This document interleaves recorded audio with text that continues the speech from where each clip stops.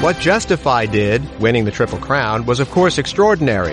What Catholic Boy is trying to do may be just as extraordinary. A Derby win on turf already, now he's trying for a classic on dirt, the Travers. We'll talk with his trainer, and we'll preview the Midsummer Derby as well on this edition of In the Gate. They're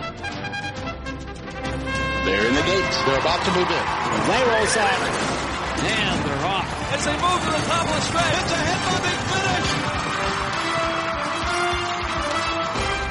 This is In the Gate, ESPN's Thoroughbred Racing podcast. My name is Barry Abrams. You can follow me on Twitter at @BAbramsVoice or on Facebook at Barry Abrams Voice. You can also get us on our YouTube channel by searching In the Gate Podcast. You can get us on SoundCloud as well. Get us at the iTunes Store or TuneIn.com. You can get us on that little pink podcatcher app on your phone you didn't even know you had. And now you can subscribe to In the Gate in the Listen tab of the ESPN app. For the full In the Gate experience, subscribe now in the Listen tab of the ESPN app.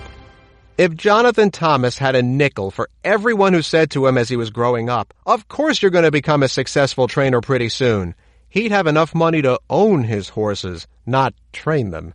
You see, Jonathan Thomas was bred and born at Paul Mellon's Rokeby Stables in Virginia, just like champions Mill Reef, Sea Hero, Fort Marcy, and Key to the Mint. His parents broke horses there, and Thomas's grandfather worked on Paul Mellon's dairy farm, delivering milk and fresh eggs. Thomas was 12 when Sea Hero won the Kentucky Derby and the Travers in 1993. He's 38 now. That seems young, but as you'll hear in a few minutes, what he's done in that time is extraordinary, including regaining the ability to walk after what should have been a life-changing accident. Now, Paul Mellon is still one of only 4 people ever to own both a Kentucky Derby winner, that race is on dirt, of course, and an Epsom Derby winner, one of the premier turf races in the world, of course. In the spirit of Paul Mellon, Jonathan Thomas's most notable trainee has a Grade 1 Derby win on turf this summer, and he's got a reasonable chance to add another one, but this time on dirt. Catholic Boy on top, 3/4, 1:13.38 seconds. Top of the stretch, Analyze It runs alongside of Catholic Boy. And these two come to the final furlong together. Analyze It on the outside in front. Catholic Boy is second. Hunting Horn trying to come and get them. Analyze It, Catholic Boy battling them again today. Analyze It, Catholic Boy. And then Hunting Horn on the outside. Who's it going to be? It's a photo that's going to be a head bobber, maybe Catholic Boy. He could have come back. Analyze It was right on the wire with him. Very close in the Belmont Derby Invitational. Catholic Boy's next start will be the Midsummer Derby, the Travers at Saratoga, and we're pleased to be joined by his trainer, Jonathan Thomas, here on In the Gate. Let's start with the horse. He's hit the board in all 8 career starts, including the aforementioned Belmont Derby and the Pennine Ridge before that. Even though he's also won on dirt, what made you think about a surface switch after he's had so much success on turf this year? Mainly the fact that it's the last 3-year-old race with, that has a lot of merit to it. We're comfortable with the 1.25 miles and draw a line through his Florida Derby, his Remsen form and, even his Sam Davis form from a Ragusan standpoint were very strong. And, you only get these opportunities so often. And at the very least for the horse himself, to put him in that kind of rarefied air, to be a stallion. And then for the clients, we kind of at least owed it to them to train that way and, see how things shook out. Would you have opted for the Travers if Justify had still been in training and shown up here? Well, that's a good question. That made it a little bit more difficult, to run against a horse like him. I mean, certainly, and we've seen this in years past where the attrition rate of the 3-year-olds kind of shows itself in the Travers, where some new horses kind of show up and, every once in a while they're Arrogants and West Coast and sometimes they're, lesser horses. So, this year there's a lot of good horses going in the starting gate, but I don't know that there's, a Justify. What about the weather? I mean, how much has all that rain in the Northeast and the way it's affected the turf courses at Saratoga played into your decision to go to dirt and try the Travers? I mean, normally it would play into account, but really the only race for him that's here, other than the Hall of Fame, which would have been a little bit short, is a Saranac, which is a week later. So for us personally, it doesn't have a lot of bearing on the surface change switch. But it's not easy for the other horses that are like real turf horses, You know, this podcast here is my hobby. I do it on the side. Producing TV feature stories is my day job. For you, it seems like this independent trainer thing is also a hobby for you. Your day job is developing young horses for Bridlewood Farm, the one owned by Liberty Media chairman John Malone. How are you able to do both? They both kind of work hand in hand. And to me, this is a recruiting game. I'm a big sports fan. I love football and, baseball. And I'm always really as interested in the combine and kind of the fruition of young players. And I think it has a lot of similarities in our business. And I think if you look at Chad and Todd, not only are they exceptional horsemen and trainers, but they're phenomenal recruiters.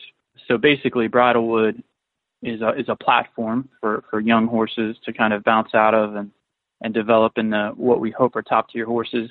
So while it's certainly plenty of work, the two work hand in hand. Well, at least you get paid for both of those things. I mean, this whole podcast thing, well... Oh, well. Now, before Bridlewood, you worked for some guy named Todd Pletcher and his father, JJ, and for Christophe Clement and Dale Romans for a little while. Now, obviously, these guys are tremendous role models, but what kinds of wrinkles are you working into your system to make it your own? That's a good question. Obviously, for me, Todd has kind of set the bar through his tremendous work ethic and, his horsemanship. So, he's someone I've always tried to emulate from just an approach standpoint. He's a hard guy to ravel. If something doesn't shake out the right way, he gets up and gives it his best the next day. So that's certainly something that I try to emulate daily. But personally, I feel like I might do a little bit better myself with a slightly lesser group of horses, at least from a numerical standpoint, because I really enjoy being hands-on. So I don't know that I'm someone who's going to have 200 horses down the road.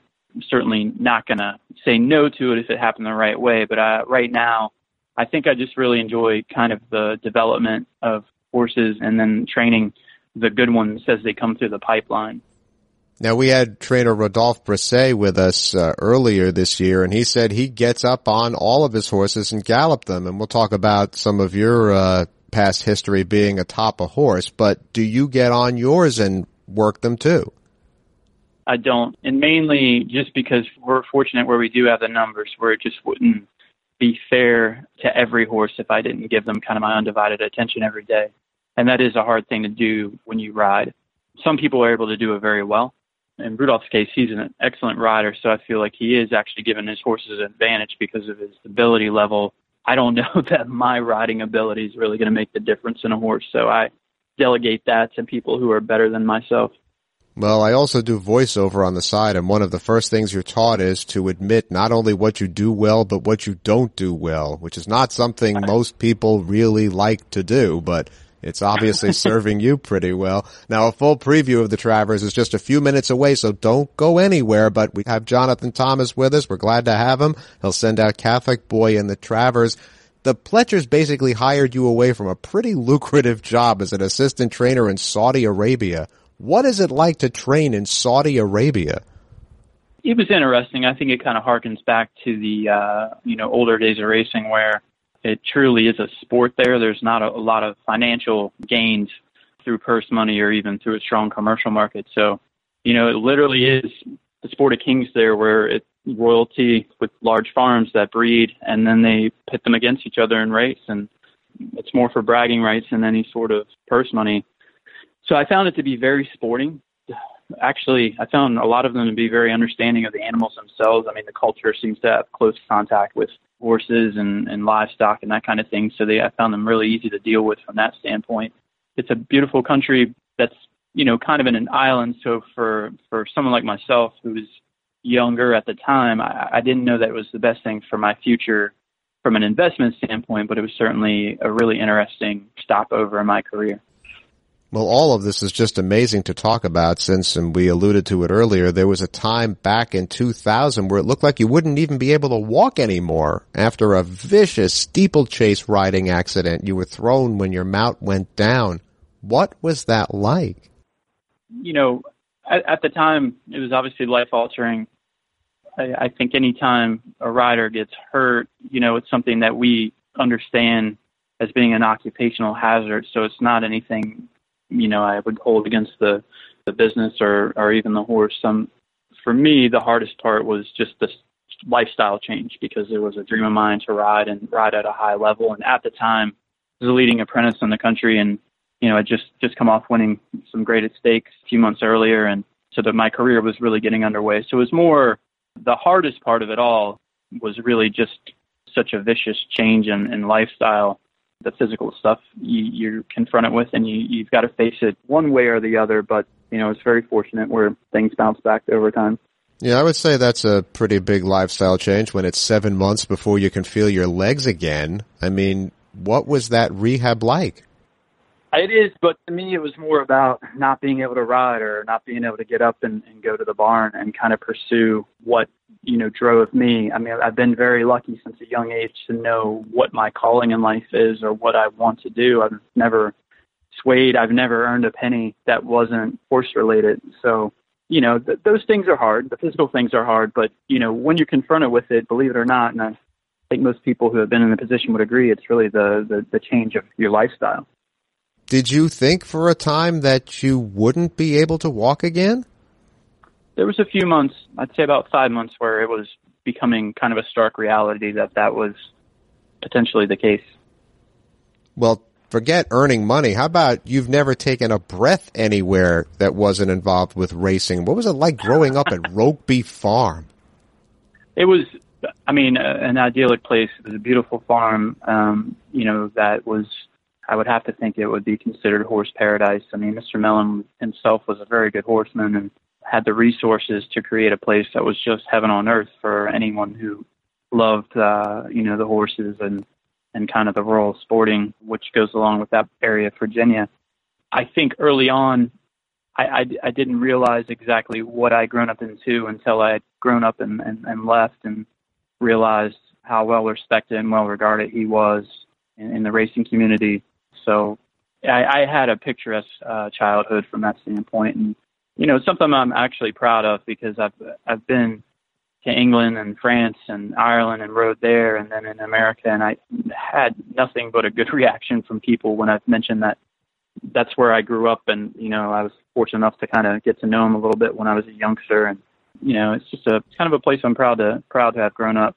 Well, had Catholic Boy stayed on the turf, he might have been running on a turf course named for Paul Mellon. Instead, because he's running on dirt, let's change it this way. What will it be like for you saddling a horse for a Grade 1 race while in the presence of that paddock statue of Sea Hero of Rokeby Stables where you grew up? I mean, it doesn't get any better than racing and trying to win it at Saratoga, let alone doing it in the Travers. Our business is a busy one, and I think it's rare that you can take a deep breath and step back and kind of realize or recognize the position you're lucky enough to be in sometimes.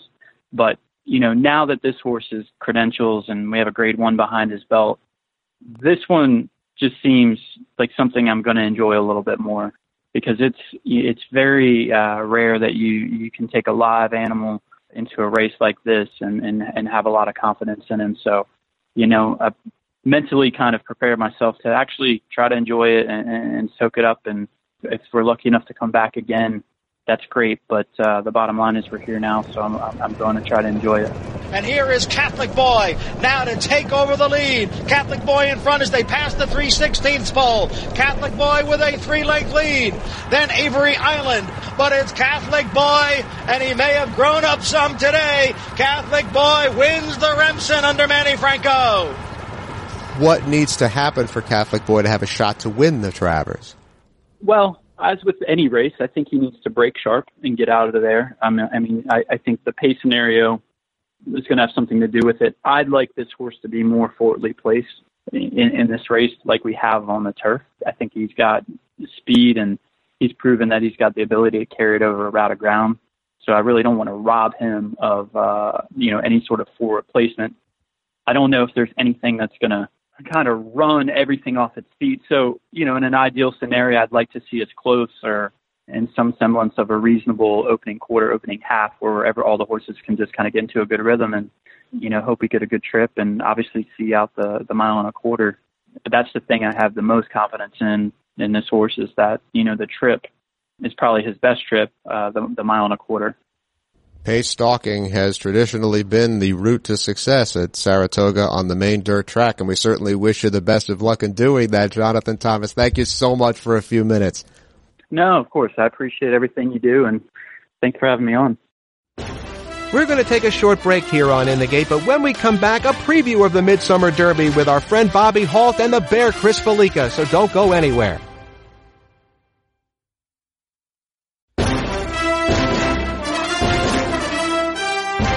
Welcome back to the In the Gate podcast. It is a very, as Dale Roman said, eclectic group for the Travers Stakes this year. No Justify, no real headliner that transcends racing, but we do have a lot of intrigue. And so to go through the 149th Midsummer Derby, we welcome back our good friend Bobby Halt of the New York Hot List Handicapping Service. And obviously the headliner here is a filly taking on the boys. Not a big deal in Europe. They do it all the time. Doesn't happen all the time here, but there's a horse that has a real chance, and that's Wonder Godot. I mean, I have to think with the speed in this race, if she falls behind against these colts, she has no chance. So what chance do you give her? I think she has a chance to hit the board in this field. I'm not so sure about, I think it's a deep field. I'm not sure how many real good horses are in the field, though. But I don't really think she's good enough to beat Good Magic and maybe even Krakowski to win this race. I think I can understand why she's here. I think the logic of it was if she wants to win the 3-year-old championship, she's had to do something like this, beat the boys in the Travers to get the kind of attention that if maybe she beats Monomoy Girl in the Cotillion or the Breeders' Cup, she might get that award. She needed something like that. So that's why I'm pretty sure why they're here. They're taking a shot to see if that can happen. I just, personally, I really like Good Magic in this race. I think he's an exceptional racehorse, and I think she's going to have a tough time with the boys. But, if she gets third, I could see it. I mean, I certainly am not swayed by the fact that she won 2 legs of the Canadian Triple Crown because, let's face it, Canadian breds are not the same as the Triple Crown horses that we get here in America. So I think she's up against it. I think they're taking a shot. I applaud their sportsmanship in doing it, but certainly I'm not going to really use her very heavily in my wagering. Now, another horse in this race who wasn't on the Triple Crown trail, he was on a Triple Crown turf trail of sorts, was Catholic Boy, of whom we mentioned earlier here on the show. I am very intrigued by this horse. I think he's just as good on dirt as he is on turf, but he has an outside post, the 11 post. What chance do you give him? I don't think the post is really going to matter that much. You've got a long run to the first turn. You're coming out of that chute. It's a long run to the first turn that I think he'll be okay. He might be a little wide, but I don't think it's going to be problematic. I think this is a horse. He was showing speed on the turf. It'll be interesting to see dirt-wise if he's going to be out there on the front or where he's going to be. I think you can rate this horse, but I think as you say, this is the interesting part with this horse is that if he is so very versatile, he is good on the dirt, and there are some backstories with him. I mean, one of the things is if you talk to Jonathan Thomas, the trainer, I think if it was up to Jonathan, I think this horse would have been in the Secretariat or the Saranac. I think he wanted to keep him on turf. The majority owner, Bob LaPenta, he really wanted to run in the Travers. The horse belongs. I think this wasn't a reach by LaPenta. This isn't something that's going to harm the horse.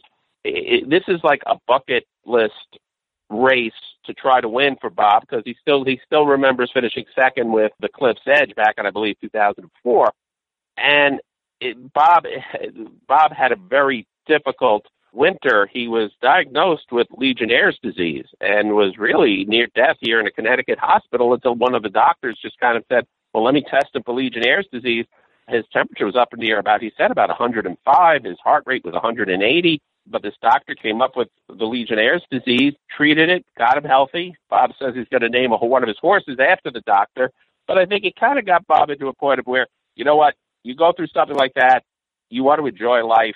I think it really meant a lot to Bob to be in the Travers. And I think the horse belongs. I mean, I think if you look at him, you're going to see the Florida Derby and say, well, he didn't run good in the Florida Derby, and that's why he wasn't in the Kentucky Derby. That's why he went to turf. What happened in that race is that Bob said that the horse bled. He bled a little bit in the workout before the Florida Derby, and then he bled during the race. That's why he ran that poorly. Not that he didn't like the dirt. He had a legitimate issue. I certainly think he's one of the horses I know I'm going to use. I think he's going to be a big factor in the race.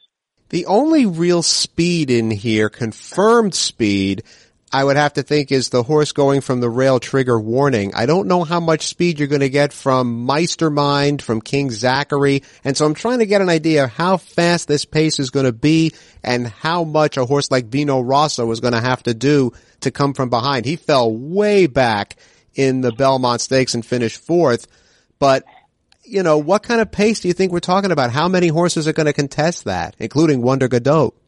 You know, with a race like this, trying to predict that will definitely turn your hair gray or have you pull your hair out. I'm already gray. That's what I'll be the same boat.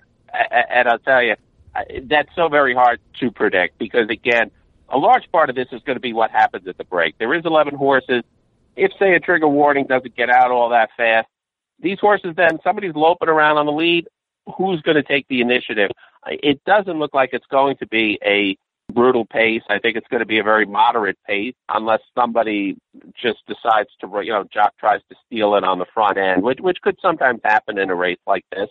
Unlikely you do it at this distance, but, sometimes jockeys make decisions based on how the horses come out of the gate. I wouldn't anticipate a very fast pace. But yet I think it's going to, because of the 1.25 mile distance, because of the fatigue of the race, still I think the long shots are not going to be compromised by the pace. I think it's a question of how good are they. Vino Rosso in particular, he's a horse who could put in good efforts, but from everything you hear from the people around him, he's just a wacky type horse who sometimes just doesn't give his best effort. Like a very, very quirky race in the Jim Dandy, like you say. On the turn, it looked like they were going to have to ease the horse. And then he's closing in the last eighth of a mile. So, I'm not sure what to expect from him. And again, that's kind of the risky type of horse. If you're going to bet a horse like that, you at least want to make sure you're getting a big price where the risk and reward is kind of equal. The risk and reward for me, and it's just a gut feeling here, is Bravazzo, one of only 2 horses to start in all 3 Triple Crown races. Justify, of course, was the other. Maybe you've heard of him. The coach, Wayne Lucas, this will be his 20th starter in the Midsummer Derby, and he was a good runner-up behind Good Magic and the Haskell. I think he's going to get a good trip here at 12-1. I'm not a big Bravazzo fan, but I will say this. The coach, he's always there. His belief is you got to be in it to win it. Bravazzo on his best day can do it. I think if he is that 12-1 price, that's inviting. Like in the Haskell, he was only maybe 5-1. If you're going to get 12-1, he might be worth putting in. Can he make up the distance? Can he make up that distance on Good Magic? I don't see it. I don't think the extra eighth of a mile is going to make that much of a difference.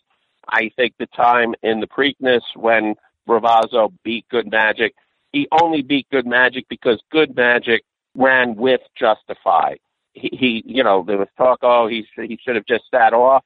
Well, he really couldn't because he was inside the horse. But the point was, if he had just sat off Justify, he would have finished second, but no way he would have beat Justify. I thought Good Magic did in that race what he needed to do to try to win the race. Unfortunately, he tired, which is not unexpected because he did face a Triple Crown winner. But I think that helped Bravazzo and Tenfold, whose races in the Preakness, I think, look better on paper than they actually were because it really was Good Magic who did the heavy lifting in that race. Well, you will be there, and you might actually get to see a few turf races because I think the weather is actually going to improve for you. So have a great time and enjoy the Travers. Thank you so much, sir. No problem, Barry. Always a pleasure to be with you. Our thanks to Bobby Halt and Jonathan Thomas. I told the folks in my department here at ESPN, horse racing being nothing they usually view, that I'd bought into a partnership of an unraced 2-year-old colt, and the next day he'd be making his debut.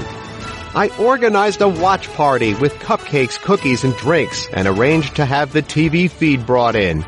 I'm not the most popular guy among my department colleagues, so standing out like this to me is a sin. But I'm just so proud of our little horse, no matter how he runs. Yet because I put myself so much out there, I felt pressure that the little guy maybe didn't have to win, but at least turn in a showing that was fair. The horse surpassed my expectations. He drew off to win by 4, and my colleagues filled our floor with hollers and hoots. I told them not to believe stories that thoroughbred racing is dead, because for them one day, the excitement surely took root. You can get us on our YouTube channel by searching In the Gate Podcast. You can get us on SoundCloud as well. Get us at the iTunes Store or TuneIn.com. You can get us on that little pink podcatcher app on your phone you didn't even know you had. And now you can subscribe to In the Gate in the Listen tab of the ESPN app. For the full In the Gate experience, subscribe now in the Listen tab of the ESPN app. And you can follow me on Twitter at @BAbramsVoice or on Facebook at Barry Abrams Voice. That's In the Gate for this week. I'm Barry Abrams. We'll see you next time.